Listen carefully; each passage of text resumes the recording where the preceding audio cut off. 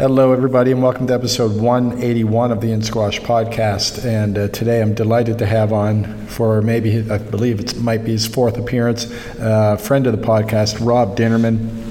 And he comes on today to talk about his new book, The History of Brunswick School Squash. He's written several books on squash, particularly in terms of varsity squash in the U.S. He's also written a fantastic book, The Sheriff of Squash, about Sharif Khan.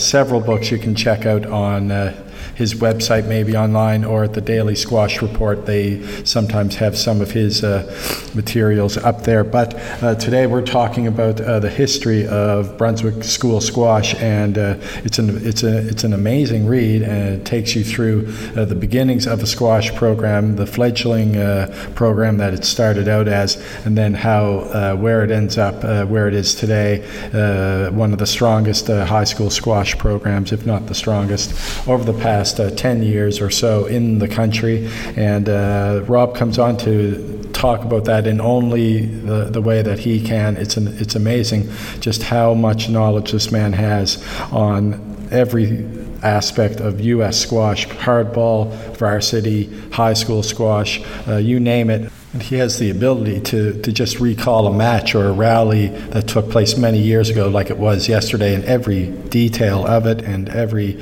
exciting, dramatic aspect of it. And he comes on and brings that with him today, talking about the history of Brunswick School Squash and also the retirement of Dave Talbot, 38 years at the helm of the Yale squash program. Rob's alma mater is Yale, and he's written extensively about Dave over the years, and he has a lot to say in homage to Dave as he passes the torch on to interim head coach Lin Leung, and then also they're actively searching for a new men's head coach. He talks at length about Dave Talbot, and also just in terms of the history of Brunswick School Squash. If you're looking to pick up the book, you can find it by contacting Libby Edwards at the Brunswick School, and her email address isledwards@brunswickschool.org. I think on the podcast, I'm not sure if Rob mentioned the email or not, but if he did, make sure that it's the correct one. It's ledwards@brunswickschool.org. So I know you're going to really enjoy this when we talk about those two things, as well as several other things, including the state of hardball squash, double squash, pro squash in the United States, given the seriousness of the pandemic that we're going through. And before we get into it, though, I just want to remind you about our sponsor, Active Scout. Rob finally came on, and what a fantastic episode that was. If you haven't listened to it already, Rob Eberhardt's recent episode where he talks about the growth of the game, not necessarily the app Active Squash, but that is what the app is. It's not Active Squash, Active Scout.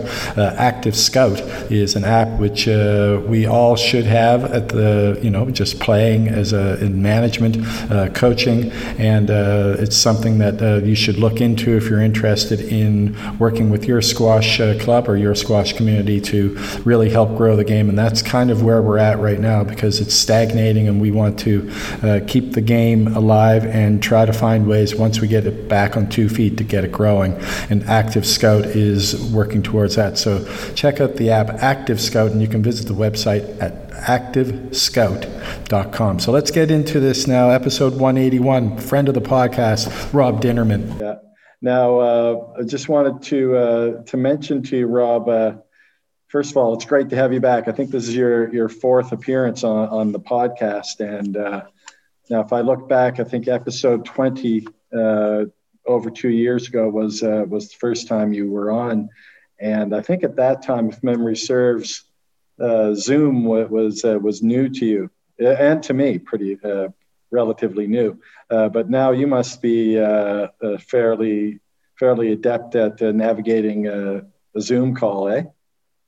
That's become more and more the way people communicate these days. Yeah, absolutely. I remember that first episode was kind of even back in those early days for me, that using Zoom and how to record, how to edit, all this stuff was relatively new to me. But now it's part of the new normal. That's for sure, and maybe that'll be true for a while to come. Yeah, 100%.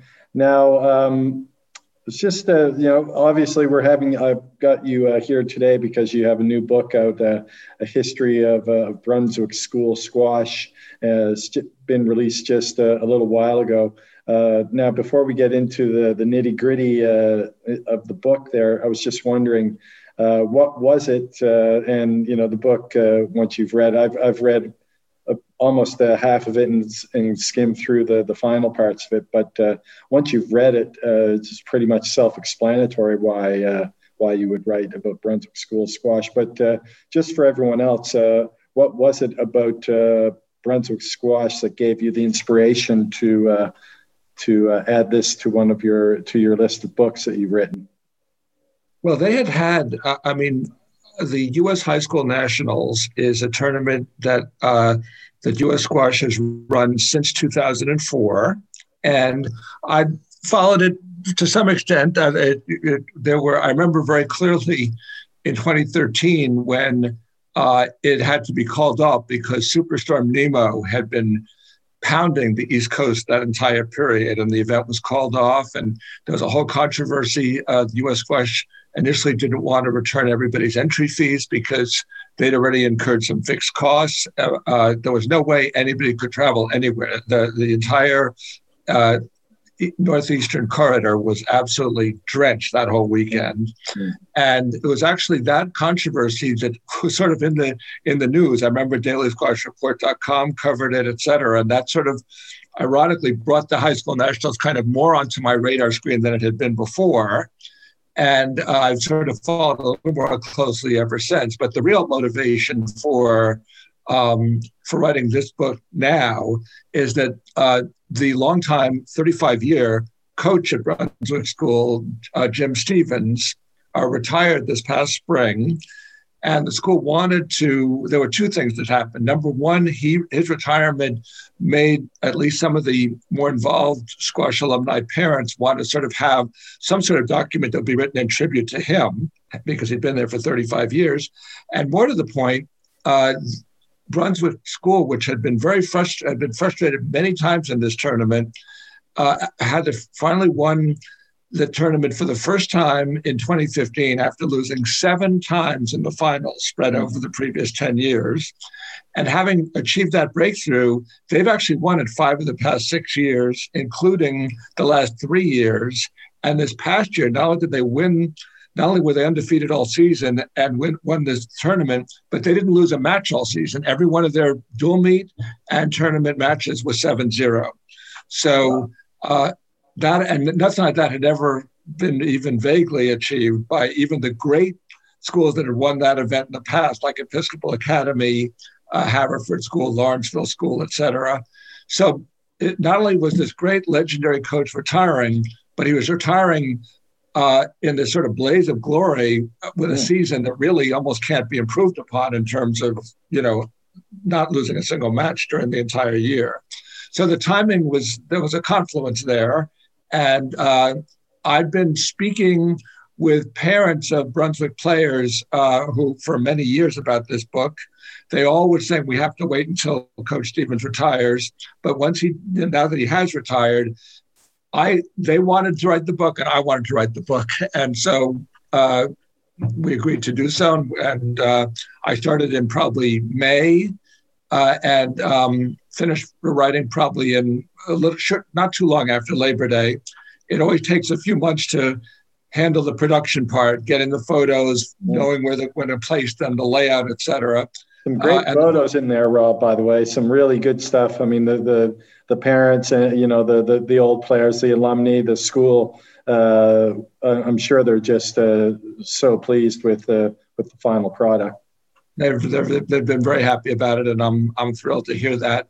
The photos in the first part of the book are actually pretty grainy, and you can, right around 2000, they got a guy named Peter Mahakian, who's a very good photographer.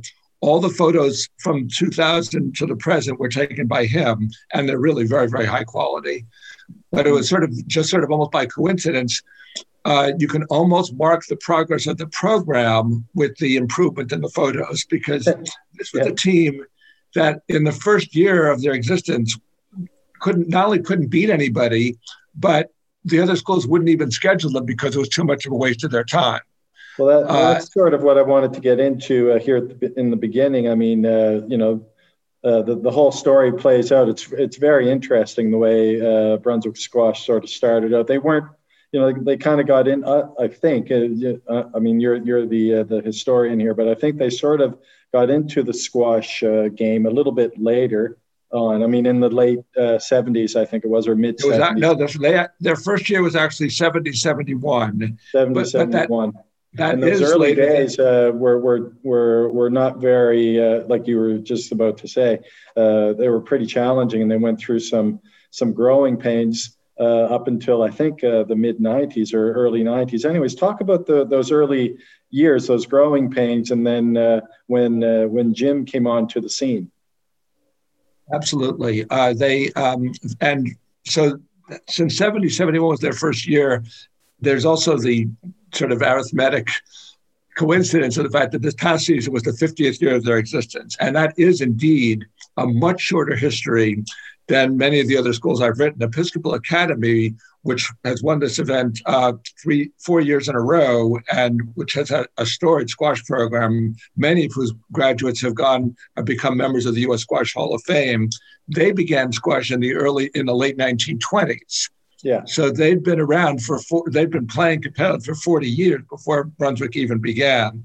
The Brunswick program began almost by accident. The son of one of the headmasters played the game, and his father and other parents wanted squash to become part of what they offered in winter sports. The first season, they didn't have a court. They didn't have courts in the school actually for their first 30 years. It wasn't until 2000 that there was a facility built there, a very nice facility, and they barely. I mean, the first year they barely had a team. They played Choate's JV and didn't win a single match. I mean, they really were just people who couldn't make the hockey and basketball teams during the winter at Brunswick and wanted to try this new sport. And I think a really interesting sort of marker of how that program progressed is that the first time the team made an extended overnight trip, which was during the 73-74 season, the 72-73 season, not only did they won they were going to play two schools. They played one school in the afternoon and managed to win. They stayed at a hotel that night. And at the hotel, a number of the players became very, obviously had something to drink, which they shouldn't have in the first place, and became quite inebriated and very unruly. The coach at the time was so angry that he was actually going to drive home that night without even playing the match the next day. But because it was already midnight, they stayed overnight, played the next day, lost very badly. And when they got back to school, a few things happened. The coach quit. The players were all suspended for a week, and squash was suspended there was no squash for the rest of that entire season. Wow. By contrast, the last trip they took, which was at the end of this past season, in March of 2020, to Trinity College for the New England Interscholastic Championships. They not only did they win that tournament for the 9th straight time, a tournament they couldn't even get into for the first 20 years, but they won again without losing a match. So it was exactly the mirror opposite of what had happened in their first trip. And it's sort of I think, a revealing symbol of how far that program progressed. The squash was at most a sort of low-key recreational activity for really the first 15 or so years. They eventually got some players. They had a respectable team. They played a schedule. All their practice matches had to be played at private clubs in the Greenwich area. In most cases, the parents of those players were a member of one of those clubs or another. We're talking about the Field Club of Greenwich, the Greenwich Country Club. And they would play in the mid-afternoon, which thankfully was during that period between the lunchtime games and the evening games. And the courts were empty for the most part during that time. And the clubs were nice enough to let the players practice there, and they spent an hour or two in the mid-afternoon. So it was very, very sort of seat of the pants type stuff. They often switched venues when one venue suddenly became unavailable, and so the program really stumbled along. Jim Stevens became the coach in 1985 after the 1985 season, meaning beginning 1985-86. He was 40 years old. He'd been the head pro at the Field Club of Greenwich for over a dozen years before moving to Brunswick to teach middle school math and to coach the squash team. Even during those first 15 years, they still didn't have courts of their own, but they gradually got better. In 1990, they tried to get into the New England Interscholastic Tournament, and the person who ran the New England Association at the time was the coach at Choate. And when Brunswick played Choate, Choate won so handily that the coach sort of told Stevens, "I don't think you guys are ready to be in this tournament quite yet." The next year they were allowed in. They gradually sort of progressed in terms of up the ladder of the New England schools. They won the New England Interscholastic for the first time in 1996.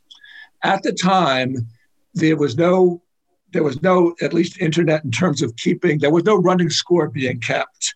Right. And after all the matches were over, the statisticians actually had to tabulate each match to see which school had won. There was a half-hour period between when the matches ended and when it was known which school had won the tournament. Wow. The fact that Brunswick won is remarkable. There were only five. At the time, there were 5 players in the tournament. There was an A tournament for the number 1 player at each school, a B tournament for the number 2 players, etc. And you got points for your school every time you won a match. At the end of the weekend, the school whose players had accumulated the most points was declared the New England Interscholastic champion.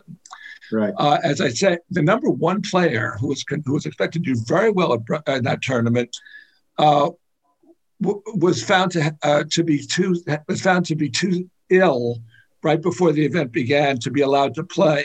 So basically, that means that Brunswick got 0 points at the number 1 spot, and the 4 remaining players had to accumulate more points than every other school's 5 players. Okay. And nobody really thought that would happen. That kind of liberated the players to sort of play their best and not worry, because they assumed they would never win with a 0 score at number 1. Anyway, it took about a half hour to tabulate. By the narrowest of margins, it turns out Brunswick's 4 players had accumulated a few more points than the second place finisher. And one of the memorable parts about that weekend is that after it was announced who had won, the captain and the coach came to the podium to get the trophy in absolute deafening silence.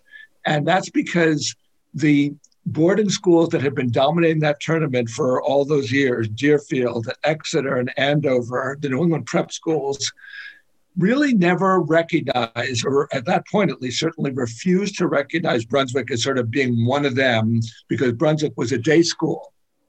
Right. It was not a boarding school, and they'd been allowed into the tournament. Nobody took them seriously. They were sort of considered an outlier, and really when they first won, no one really was willing to acknowledge that they were the real champions.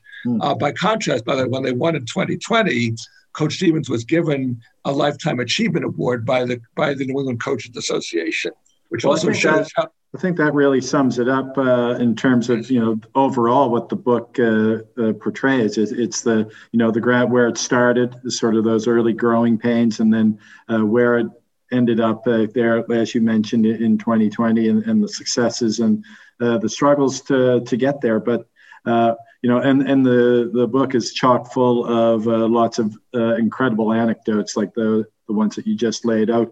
Now, if you don't mind, Rob, I mean, you mentioned the legend Jim Stevens, and he started the program pretty much. He wasn't their first coach, but he took it over, and then brought them through some tough times all the way up until where they are today. So just in brief, for people who might be listening and not know much about Jim as a coach, just to sort of What was he like as a coach? What was his reputation in terms of that? When I got this assignment, the first call I made was to him. He had just retired. I wasn't altogether sure. He was just on the eve of his 75th birthday. I wasn't altogether sure exactly how into it he was going to be, or how engaged he was going to be. He told me right away, Rob, there's going to be you and me. And from that moment on, the real key to the success of this book is the degree to which he was incredibly engaged from day one. Whenever I needed a phone number or anyone to contact, he got it from me within a couple of hours. He and his wife, because Brunswick was completely locked down by then. The school, closed probably in March or April, and the whole spring the classes were remote. He got permission to go into the school. He and his wife Xeroxed the yearbook pages from the annual yearbook for every year that were devoted to squash.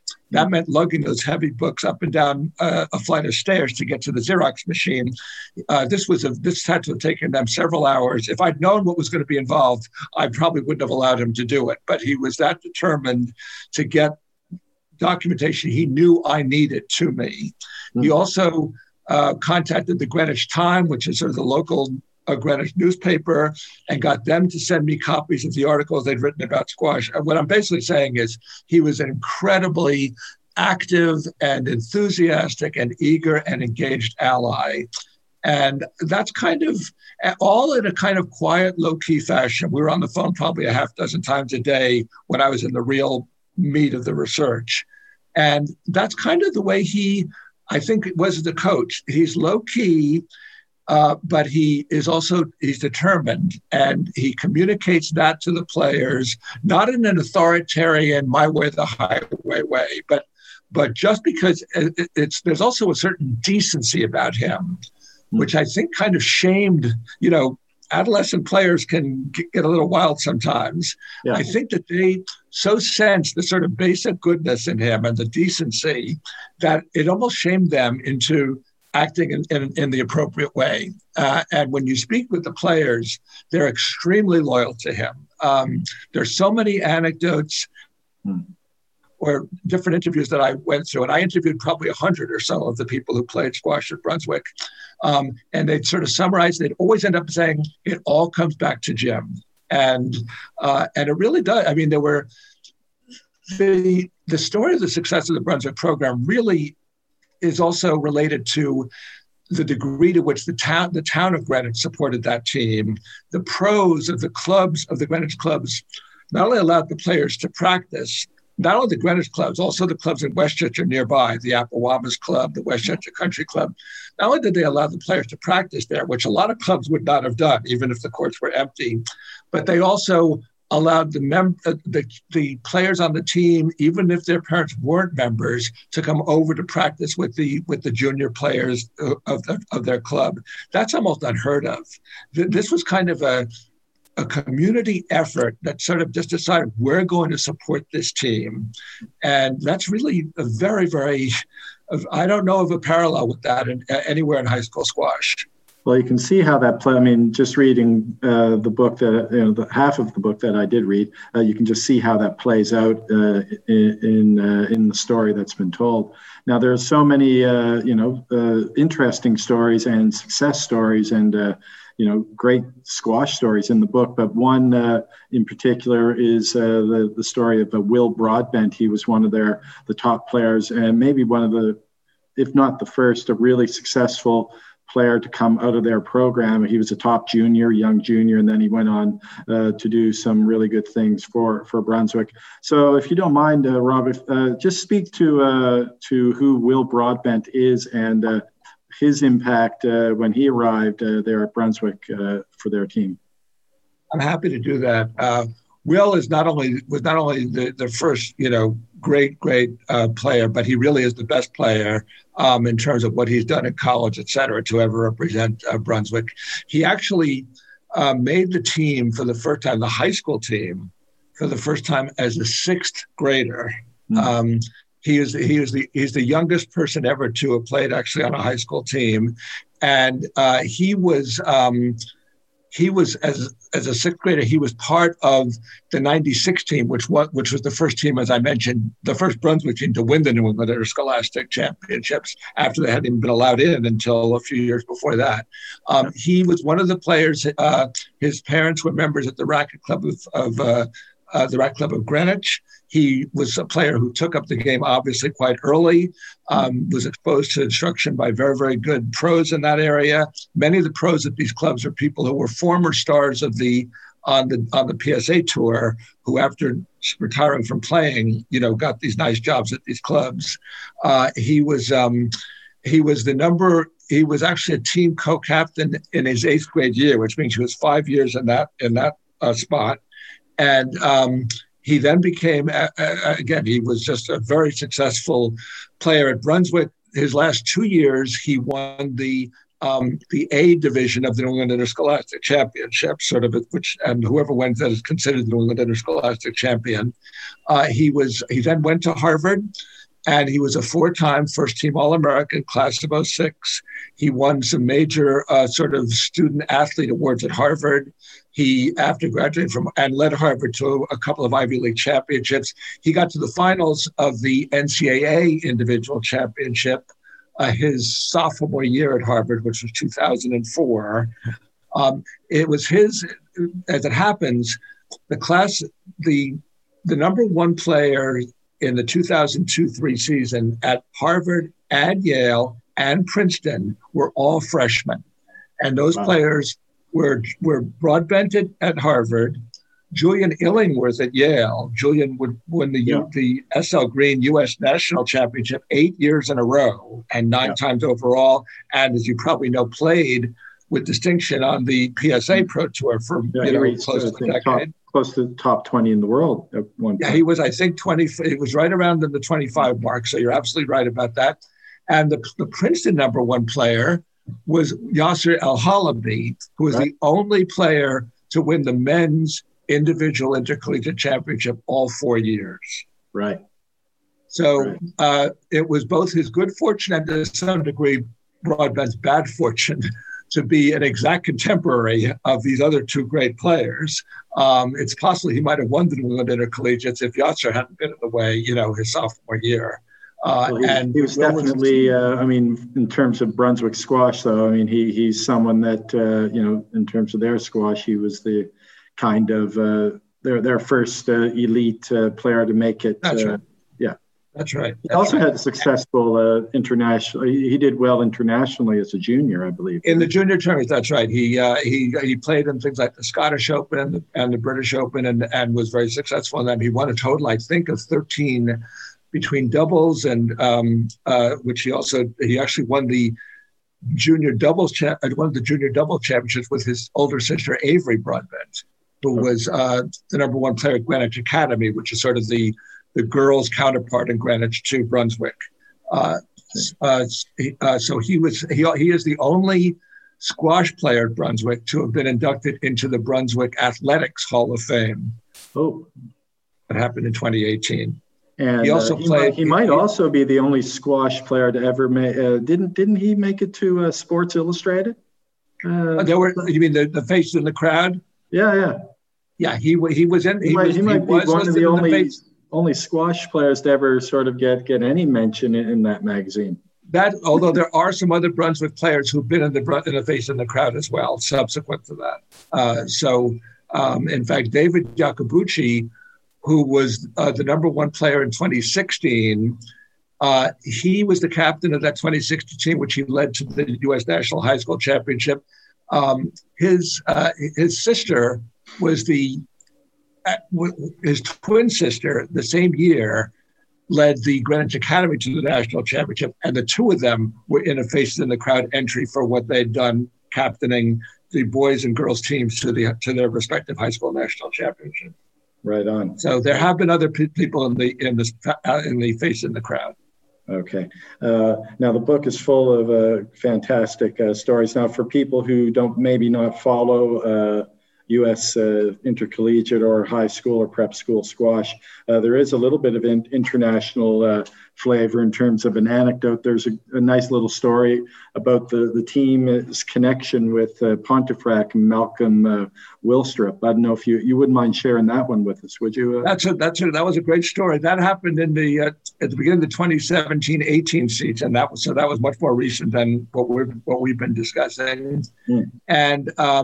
And the team did go overseas during, I think it was during the Christmas break, I believe it was. It was either Christmas or Thanksgiving in the late fall, sort of before the dual meet season picked up. They went over there, and there was one day that they were coached throughout the day by Malcolm Willstrop. And Malcolm can be feisty, and he definitely it makes it very clear right from the beginning who's the boss, so to speak. He's a very, very good coach, but he really does want things to be done his way. And in fact, at the very beginning, this isn't, I'm not sure if this is in the book or not, but at the very beginning, as the players were all in one of the courts, he told them to leave the court and go into the gallery, and then sort of scolded them for leaving the court before letting him leave the court first. So, I mean, old school, very, very old school, and old too. He was probably about 80 at the time. And at one point, Jim Stevens was just standing next to the group, and he told him to sit down, which I thought was a little forward, given Stevens. Any other coach would have taken offense to it, and it's a sign of how unflappable Stevens is, that he knew that it was more important for the players to get the benefit of what Malcolm was about to share. Than anything else, and he just sort of let it pass without remonstrating. All the players said that takes a good character to manage that. Yeah, right. I mean, Mr. Willstrop is a bit of a character, and that conveyed itself during that day. But to a man, those players will tell you that was probably the best individual day squash experience they ever had, that they learned a tremendous amount from him, which they took home and got to apply once they returned. And they were incredibly respectful of the fact that even though that day didn't end until like 7 o'clock at night and beginning at like 9 in the morning, that Mr. Willstrop was on his feet and instructing them and coaching them the entire time. He was probably 80-ish at the time. He never took a break. His attention never flagged. His energy never seemed to flag. And every one of them regards that as an incredibly valuable and exciting and important experience. That's and then after returning back to campus and with the season beginning, they then won the first of their 3 straight high school national team championships. Well, the book is, again, The History of Brunswick, A History of Brunswick Squash, and it's a fantastic read. Lots of great, I mean, it's a great sort of tale, from humble and very struggling there in the beginning up until the successes that you just described. Let me just say about this, too. The struggles, even occurred after they had great facilities, et cetera. This is, again, I said this at the beginning, but it's really, I think, important to remember. The first U.S. high school national championship was in 2004. It came down, it was 3-all. It was, at that point, there were 7 players involved, as there are now as well. It came down there were 3-all in matches. It came down actually, as this sometimes happens, not to the 2 best players, but to 2 players down, quite far down on the ladder, both of them freshmen, high school, 9th graders, and Robbie Berner for Brunswick and Will Birchfield, who later played at Trinity for Lawrenceville. They went to a 5th game. Birchfield wound up winning, so Lawrenceville won that championship. That was the first of 7 times that Brunswick got to the finals of the U.S. High School National Championships and lost all 7. Wow. Some of them once was by a school whose bottom 3 players would not have even made Brunswick JV. They were that inferior to but that one year, Avon Old Farms recruited 3 Egyptians at the top three spots, Yeah. 3 Egyptians, and there was 1 very good American player. Every match they won was 4-3 by sweeping the top 4, including, of course, in the final with Brunswick. So they lost 7 times before they won it for the first time. That would have broken the spirit of almost any program and almost any coach. Mm-hmm. And in 2015, when they finally had their breakthrough, it was 3-3. They were playing Belmont Hill. The number 1 player, David Iacobucci, had to play Timmy Brownell. Timmy Brownell was the number 1 ranked junior in the under-19 in the country. He had just won the U.S. Junior Open, beating a whole bunch of players from overseas. He was an overwhelming favorite to win that match. Iacobucci had also had an upper respiratory infection. He had a hot shooting day, and he managed to beat him. So really, it was right on the cusp of being 8 straight final round losses. Yeah, it sounds like that. And Iacobucci pulled off really maybe the most dramatic upset in the history of that tournament. And then, as I say, they won it the next year and won it in 2018, 19, and 20. Well, maybe it bodes well for the Buffalo Bills this weekend.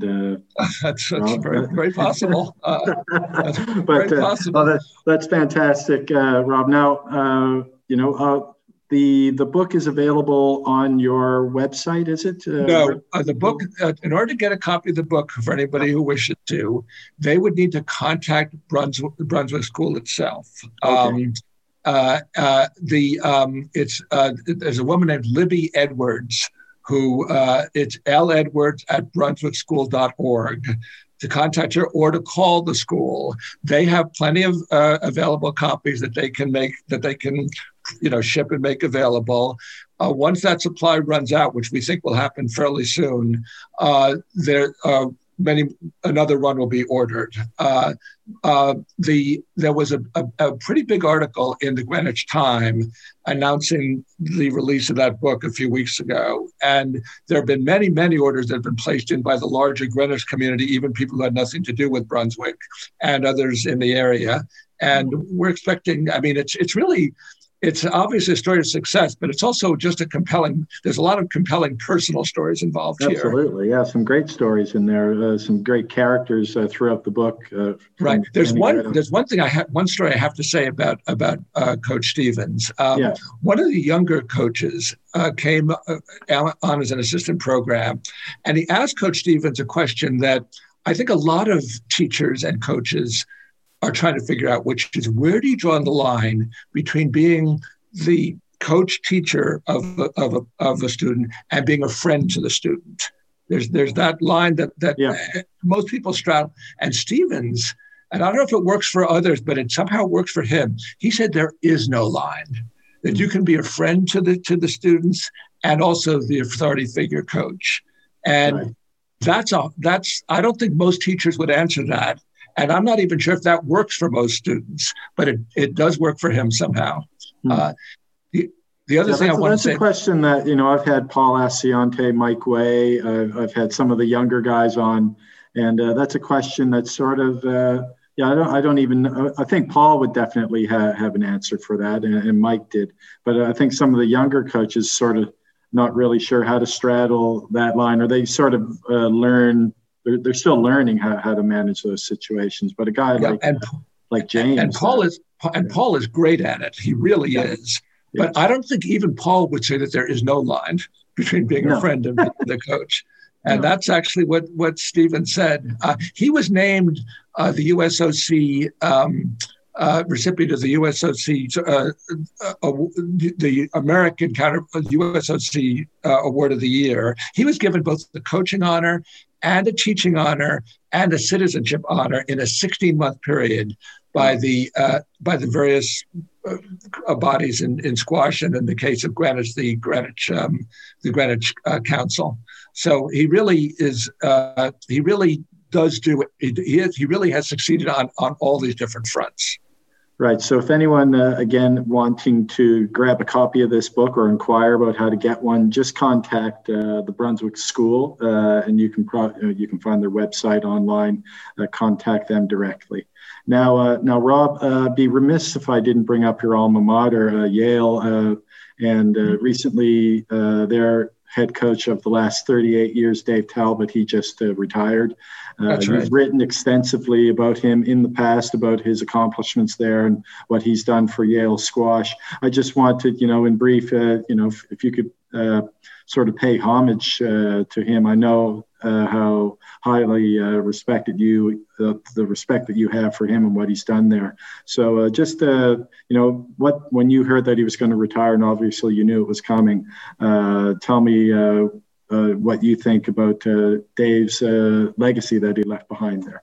I actually didn't know it was coming. I was as surprised as everybody else when he announced that he was retiring. I actually have an article, a retrospective on his coaching career that I just recently wrote that's going to be posted Monday on dailysquashreport.com. Great. Give us a thumbnail on that one then. Oh, absolutely. Well, the retrospective, just again, it's a reflection of his career itself.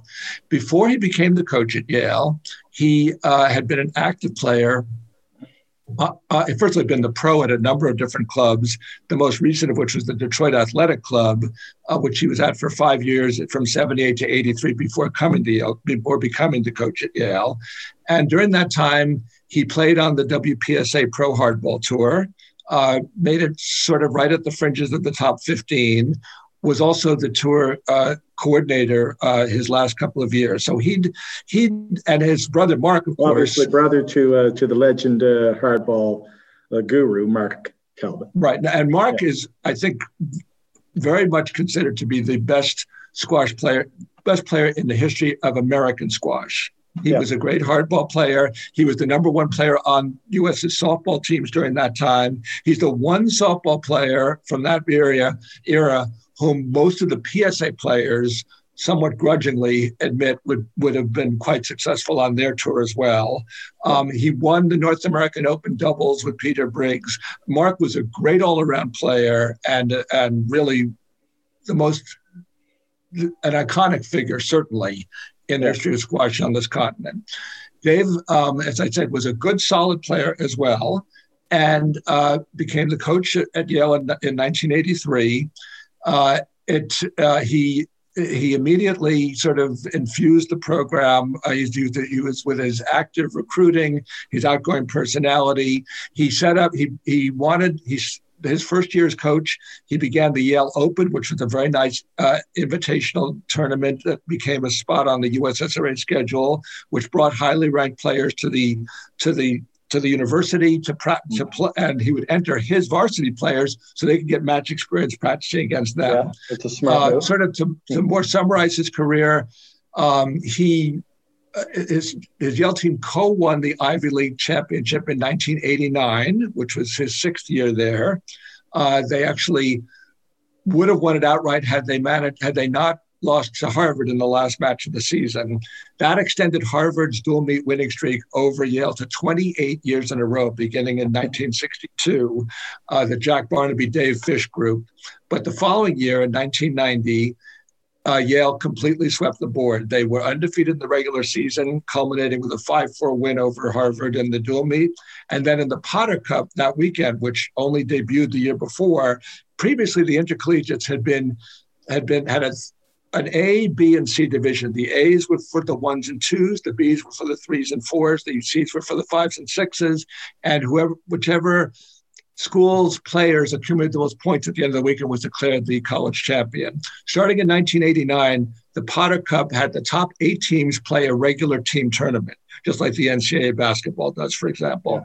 Yale won in 89. In 1990, they won.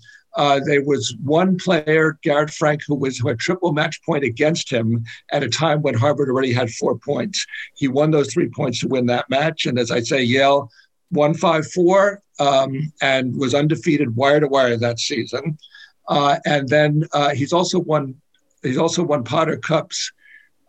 His team won the Potter Cup in 2016 as well. But in 2005, his brother Mark coached the Yale women from 98 through 04. And his last year there, the women won the Howe Cup, which is the women's national championship. Mark then left to coach at Stanford, where he's been ever since. Yeah. Dave then became the coach of the women's team as well as the men's team. And he's been in that role beginning for the last 17 years. The 05 and 06 teams won the Howe Cup. So did his 2011 team. So to sort of summarize, David's been the head coach. Dave's been the head coach of the Yale teams that have won the national championship 6 times. 3 Potter Cups for the men, 3 Howe Cups for the women. That's an incredible career, and we'll be able to read a little bit more about that on Daily Squash Report. Hopefully, this early in the coming week. It'll be posted on Monday. It'll be posted on Monday. Great.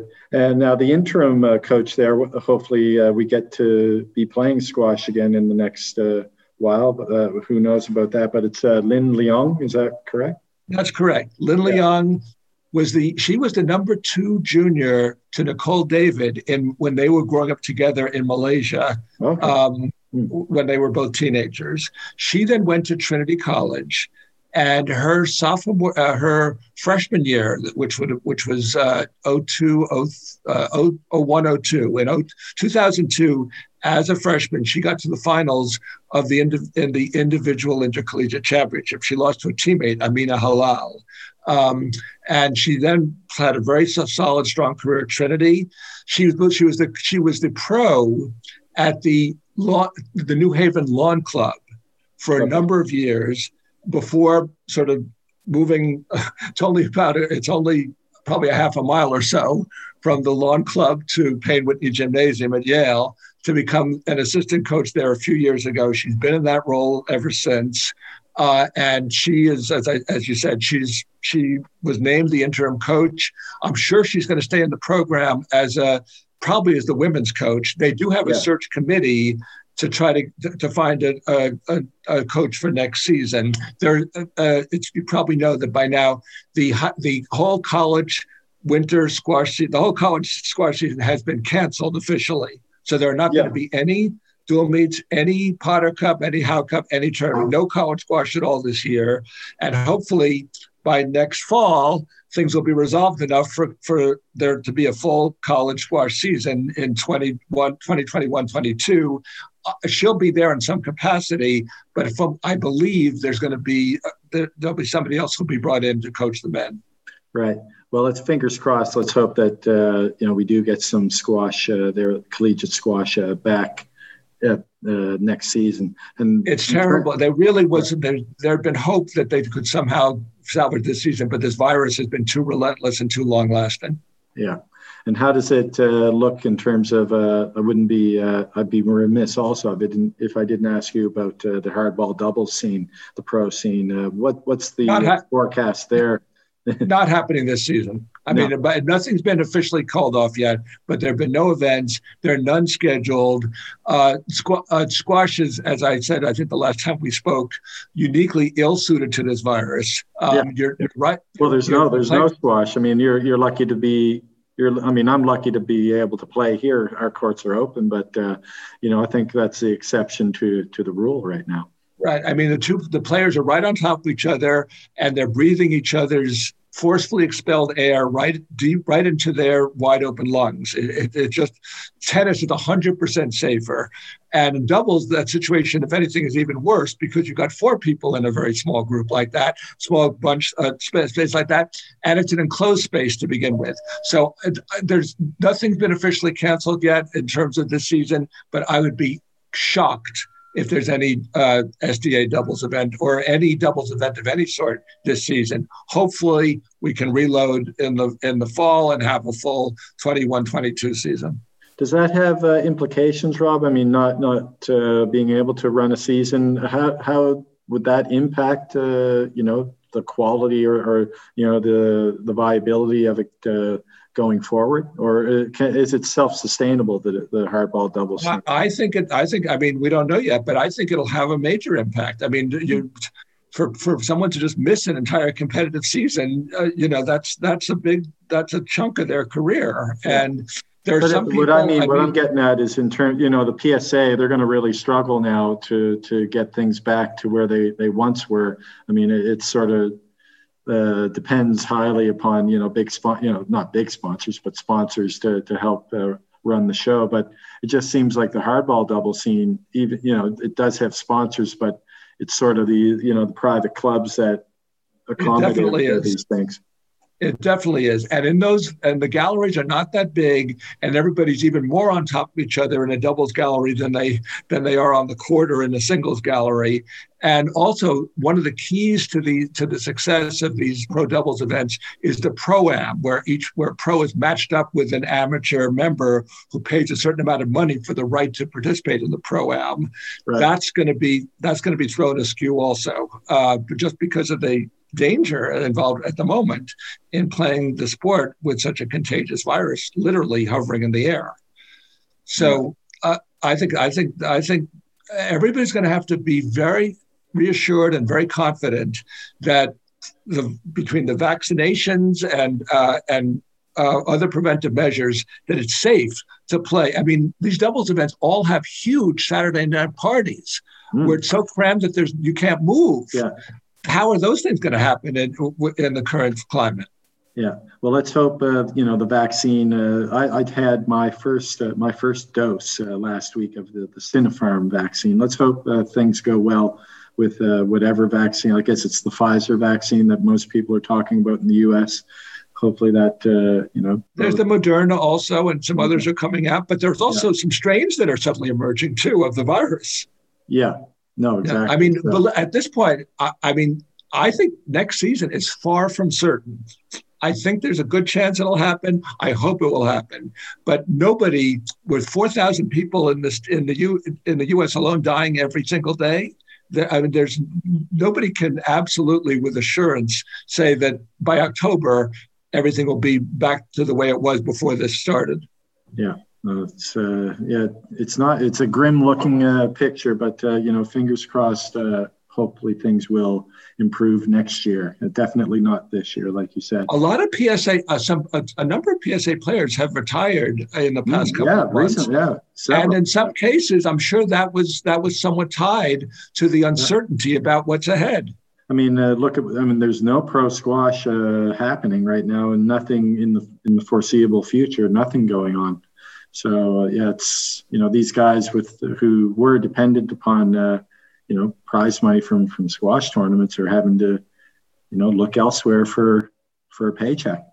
Yeah, or dependent on giving lessons or coaching, which is also down to a trickle. Absolutely. Now, Rob, you've been again really fantastic, and I always get I'm really excited to have you on here. Is there anything in the works? What's next? I was thinking, why not write a book on Heights Casino? Heights Casino, that would be exciting. That's a very very intimate, cozy club. With a lot of history there. A lot of history there. And that gallery, more than any other, by the way, is a gallery with the people are right on top of each other because there's not much room between the different rows. And that tournament, they have actually the Carol Weimuller event, which is a pretty important stop on the women's PSA tour. Yeah. That was actually the tournament at which Raneem El-Walili had her first truly breakout great tournament. That was in the fall of 2011. I was fortunate to be covering that event at the time. And she beat Perry and facing on Jenny Duncalf in the semis and final. Right. Jenny was a several-time defending champion, a big favorite.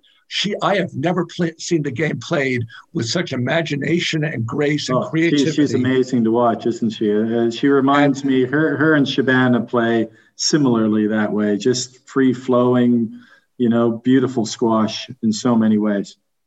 The creativity level and the just melting drop shots and these wonderful. I mean, it was like watching a poet.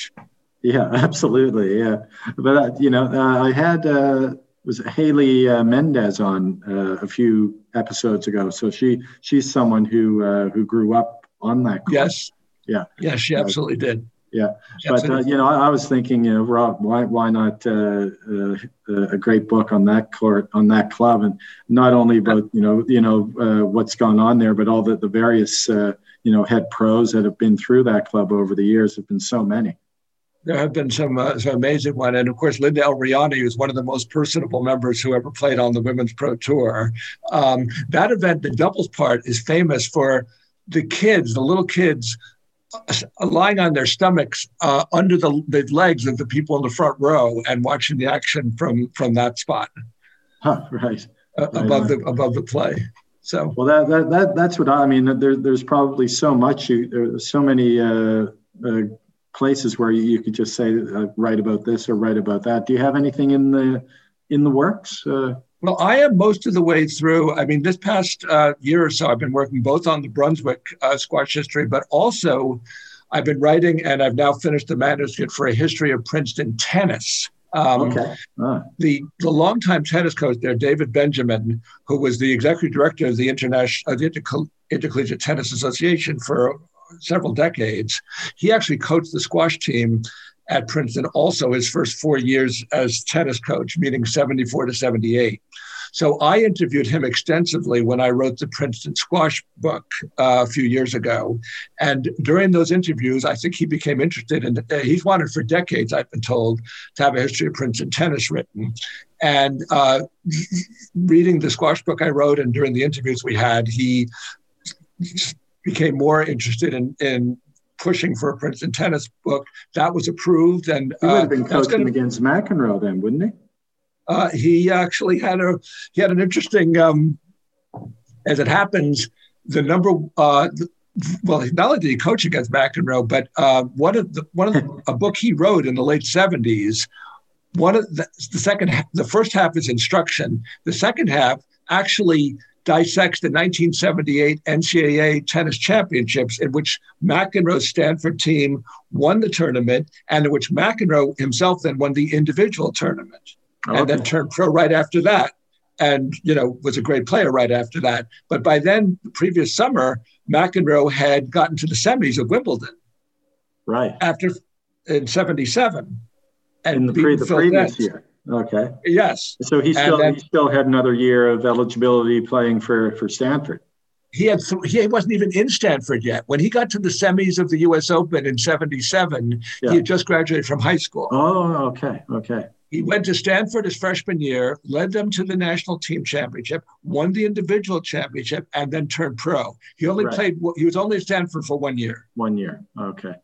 Oh, that's amazing. Well, that'll be well worth waiting for then. Maybe a few stories like that. It's coming out in March, okay. And I feel very good about the way it's coming together. I think people are going to really enjoy it. Cheers, Rob. Take care. Be safe. Be healthy, and talk to you soon. Many thanks.